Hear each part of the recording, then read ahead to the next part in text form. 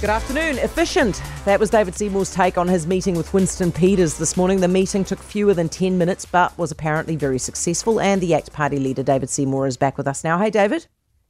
Hey, Heather, how you doing? I'm very well, thank you. What did you do in those 10 minutes?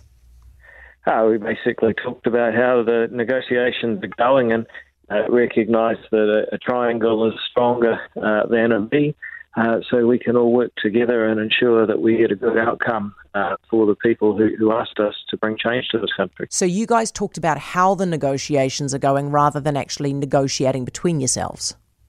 You can't do a huge amount of negotiating in 10 minutes, but you can work out that we're all stronger together, and that it's going to be quicker for everyone to get a good outcome if all three of us are talking to each other. So I think recognising that very helpful.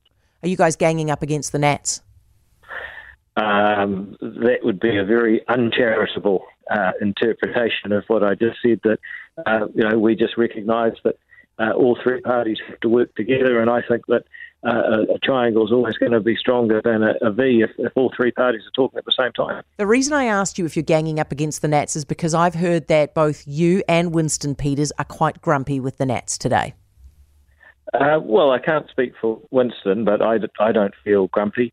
What I would say is, I'm not someone that's been in favour of unions myself, but like I say, I think it's always better when everyone's talking to everyone.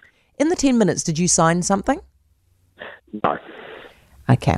Now, is it true that Winston has gone back to Auckland? And this is important because he was the guy who asked for the negotiations to be held in Wellington. Is it true he's gone back to Auckland?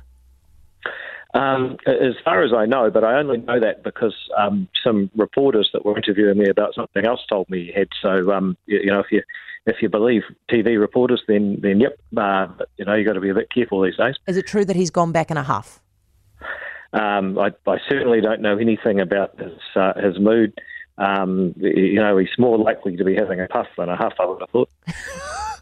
Are you all going to relocate to Auckland now to follow him? Well, in fairness, Winston Peters, Chris Luxon, and I all live in Auckland when we're not down here in Wellington at Parliament. So, I know that we've signed up to try and take on some big problems, but it's not that unusual that we'd be at home in the weekend, I guess. Okay, so you are going to go back. All right. So what is going around Wellington is that you are still considering sitting on the crossbenches. Is that true?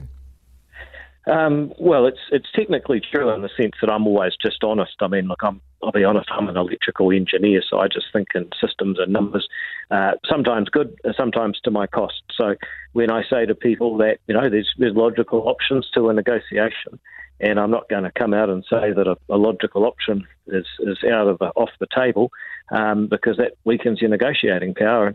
And our job is to get the best possible deal for the people of New Zealand and for those who trusted ACT with their support. We're very grateful for that. So, sorry to take you around a bit of a mulberry bush there, but I can see why people would say that, because I'm just honest and tell people what the logical options are. It doesn't mean it's going to happen. But geez, but what you're saying is it is entirely possible that we get a national New Zealand First government and you just support them from the crossbenches.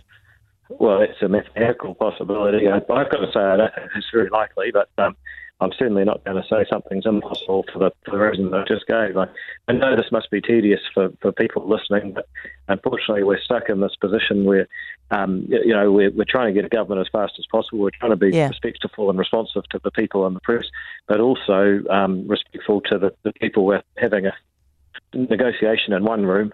People need to be able to say things and know it's not going to be on the front page the next day. So such is life at the moment. Got the referendum yet? Not yet, but we'll see. We technically haven't got anything yet, but we haven't lost anything either. Did the veil just slip there, David? So they haven't agreed to it yet. They're holding out on it. Well, I actually haven't agreed to anything yet, and they also haven't ruled out anything either. So I guess to the extent that having a deal done or not done means that you have everything or nothing, then both of those are true. Okay. Hey, David, thank you very much. Really appreciate it. Look after yourself and best of luck this weekend. That's David Seymour, the ACT Party leader. For more from Heather Duplessis Allen Drive, listen live to News Talk ZB from 4 p.m. weekdays or follow the podcast on iHeartRadio.